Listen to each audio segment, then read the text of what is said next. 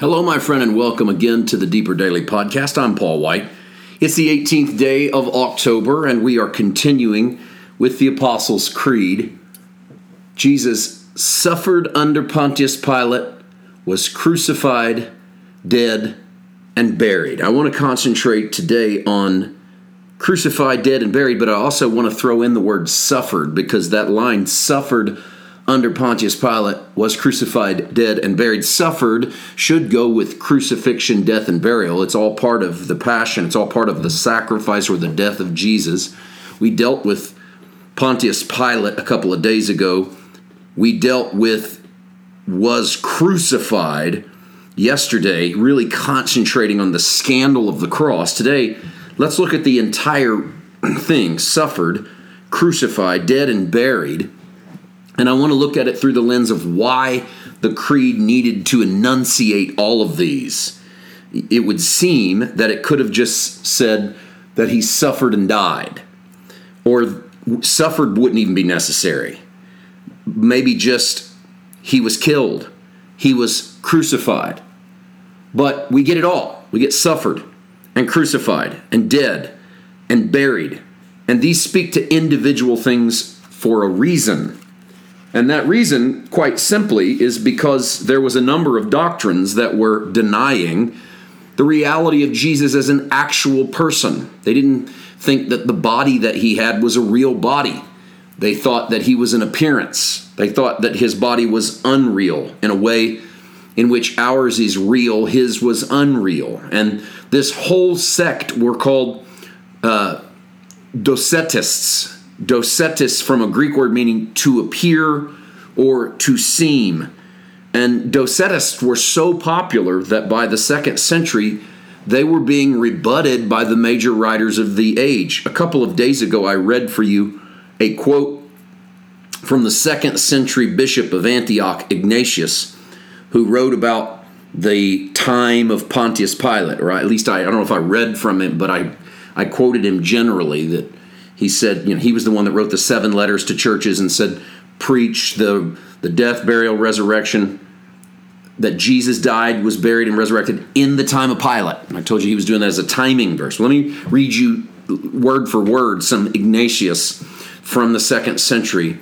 And he's talking about the Docetists, those who are, and this seems like such a small claim to us, but think about it through their context and their time. Those who were gaining large followings, teaching that Jesus was not actually real, that he was just a spirit. And I think they thought, that that was giving some form of divinity to Jesus that made him different than us, while taking away his humanity. Ignatius said this: "Stop your ears if someone comes to speak to you against Jesus Christ, who is descended from the line of David and is the son of Mary, who was truly born and truly ate and drank, who was truly persecuted under Pontius Pilate, was truly crucified, and died in view of all who inhabit heaven, earth, and under the earth, who also truly rose again."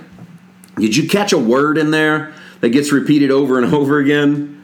Truly born, truly ate and drank, truly persecuted, truly crucified, truly rose again. He does this because the anti-truly was becoming a popular message of the day, that it didn't happen the way you guys think it happened. Jesus wasn't really real the way you and I are really real.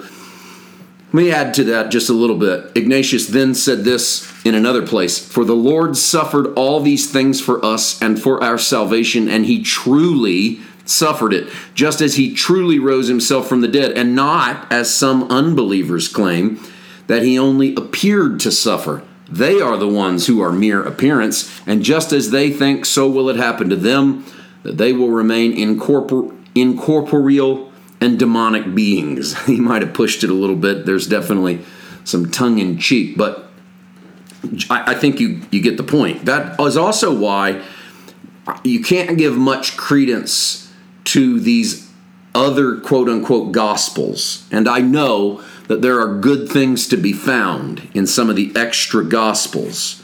But there's all kinds of them out there. The Gospel of Judas is out there. The Gospel of James is out there. The Gospel of Thomas is out there. Well, what caused the early church to reject these? Not because they just didn't like them or because they thought they contained contradictions, but because the underlying principle in those Gospels is how much Jesus was not fully human, and how much his physical body was not bound by the demands of physical bodies. For instance, the nativity story of the Gospel of James has Jesus not really born. It doesn't let you see his birth as Joseph goes and looks for a midwife because Mary's going into labor, and he hides her in a cave. And when Joseph comes back with the midwife, he's blinded by a bright light. There's a cloud in front of his face, and then when the cloud disappears, he goes into the cave, and there's Jesus laying on his mother's breast. Not really birthed, just here.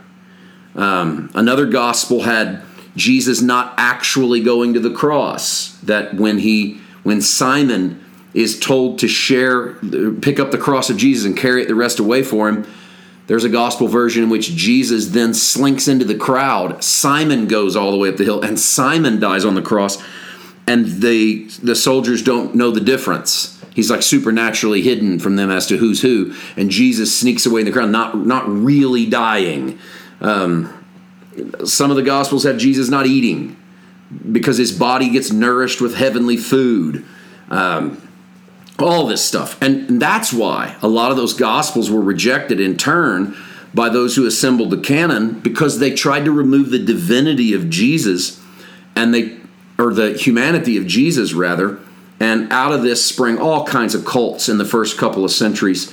And yet another reason why the creed was necessary. But it's also another reason why the creed stresses suffering, dead, buried, crucified, because this was to counteract a lot of the stuff that was going on. So it's not really trying, again, to give you the entire Christian doctrine, but it's trying to combat some of those other things. So let me close with text today, because as I was thinking about this segment, I thought, what scripture works for me? And this one came to my heart immediately. I want to read for you the first 4 verses of 1 John 1.